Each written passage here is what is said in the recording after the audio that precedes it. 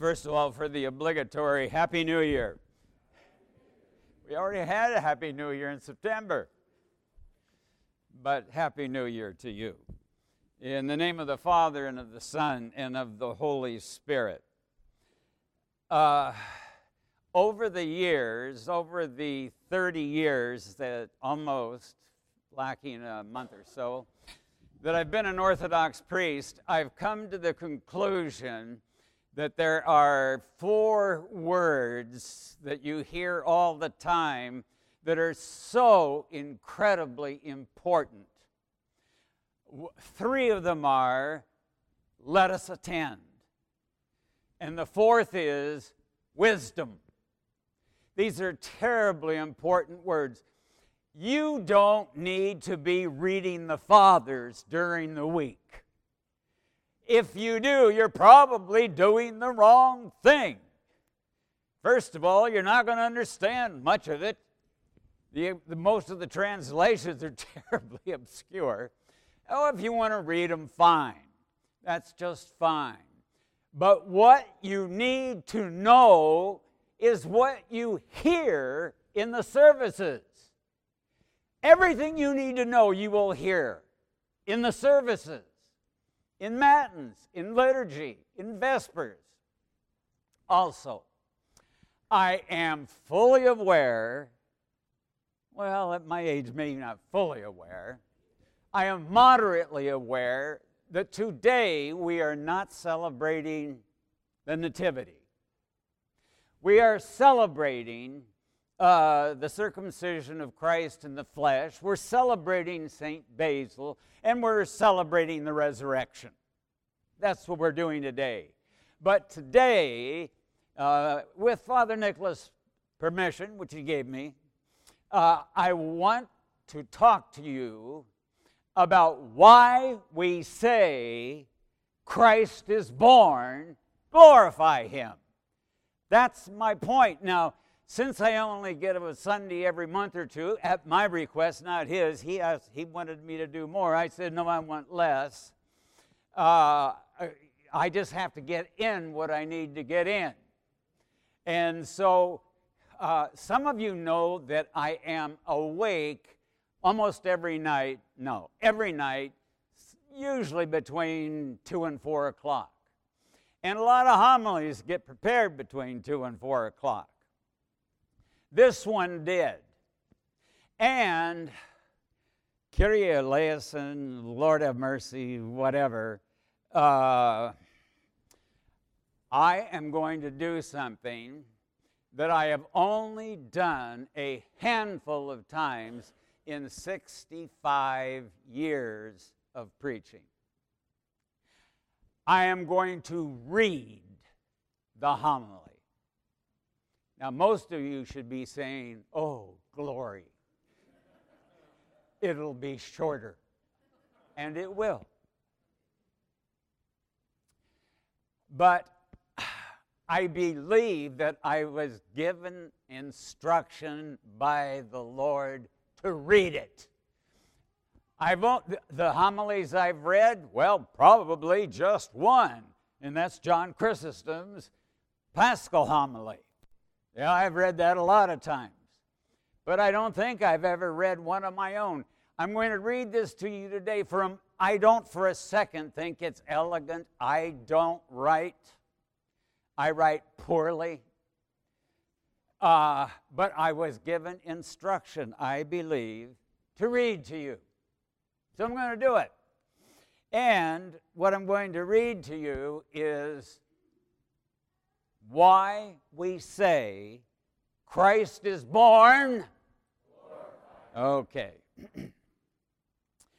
And in the same region there were shepherds out in the field, keeping watch over their flock by night.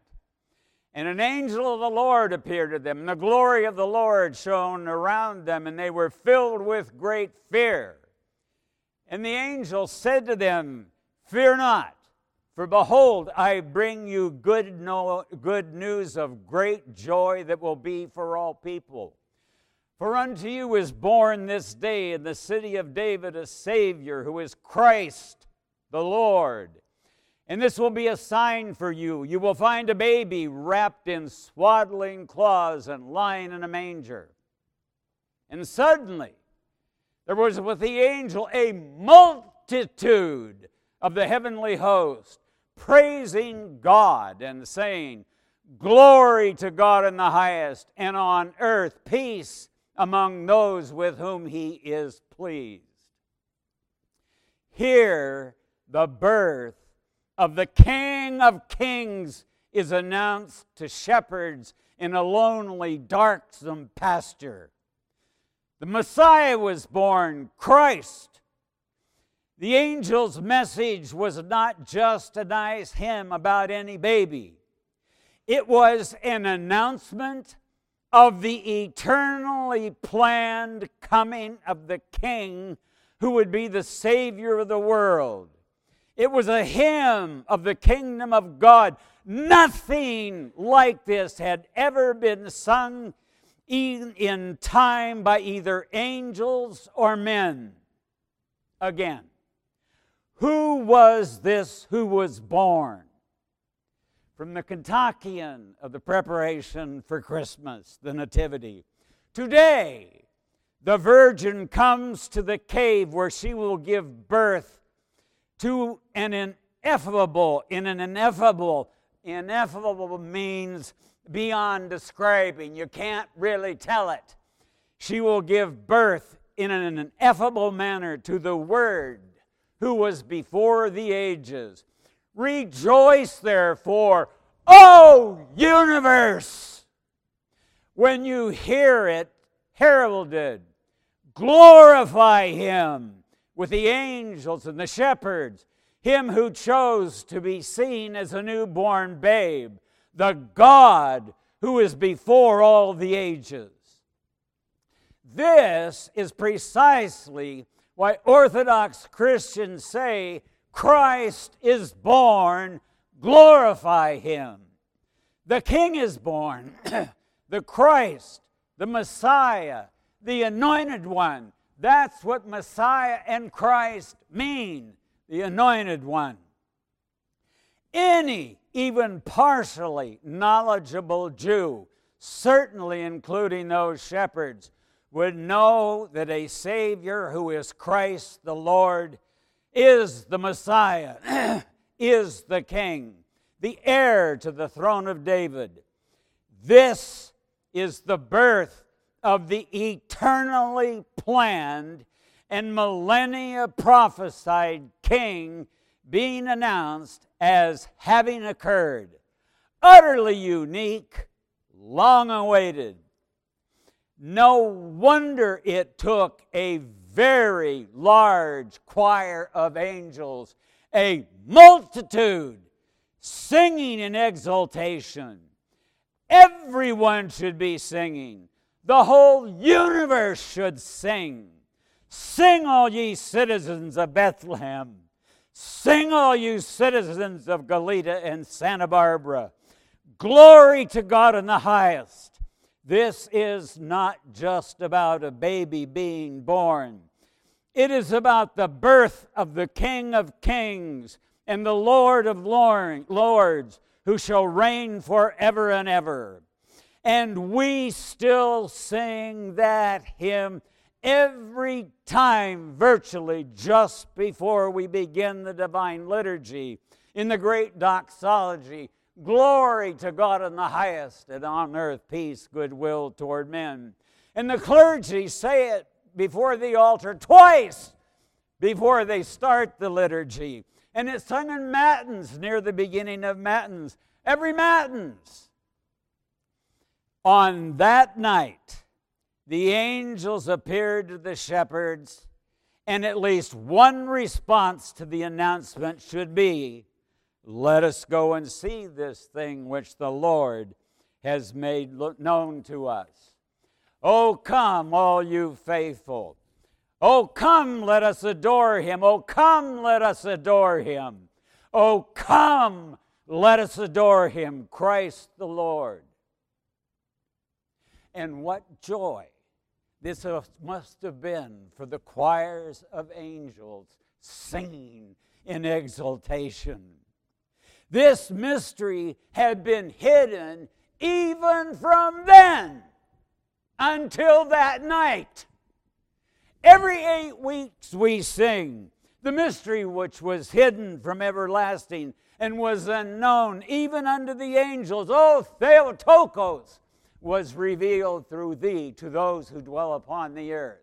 In that God, having become incarnate, we sing it every 8 weeks. The angels had never heard the song before. They just got sent as messengers to sing it because that's what angels are. They're messengers. What joy they must have had. We know that angels have joy because they rejoice, say the Scriptures, over even one sinner who repents. This may have been the most glorious hymn that they had ever sung. Come and behold him, born the King of angels, and to lowly shepherds. Isn't that how our King always comes? In the greatest of humility. He was born in a cave, laid in a manger, sung to simple shepherds, obscure shepherds, not sung over the temple or in Jerusalem. Later foreigners would come to worship, intent on worshiping the baby and giving him gifts. But all Jerusalem would ignore him, but troubled by him. Their response will come later when he'll ride into Jerusalem as king on a donkey. The religious leaders will scorn him, and the people will soon cry, "Crucify him! Crucify him!" He didn't come to bring peace on earth. He came to bring peace to those in whom God is well pleased. He came to bring a sword, actually. A sword would pierce even his mother's heart. And a sword will pierce and conquer his enemies. He will ride on in majesty. The psalmist cries out, "My heart overflows with a good theme. I address my verses to the King. My tongue is the pen of a ready writer. You are fairer than the sons of men. Grace is poured upon your lips. Therefore God has blessed you forever.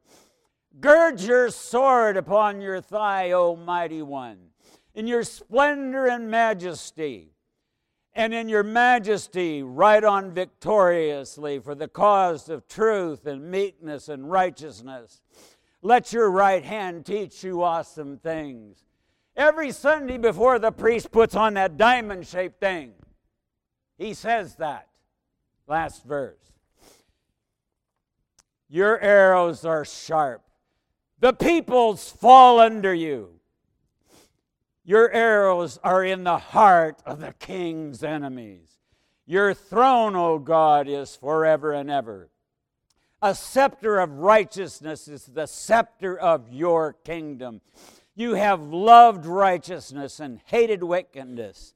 Therefore, God, your God, has anointed you with the oil of joy above your fellows. How foolish of those who think his was a mission of a thwarted peace or failure to bring peace. Of course there can be no peace on earth and goodwill towards men apart from the eternal and eschatological, last of all, kingdom of God. At his birth, only a few humble people understood what was happening. Lowly shepherds, just a few of them. The strange wise men from afar. An old man and an old lady, Simeon and Anna, and of course, Mary and Joseph. This is the way of the kingdom. This is the way of our King, humble and poor in spirit, conquering. And you will understand what this birth is about only if you are humble and lowly in spirit. But if you do understand it all, you will cry aloud, Christ is born!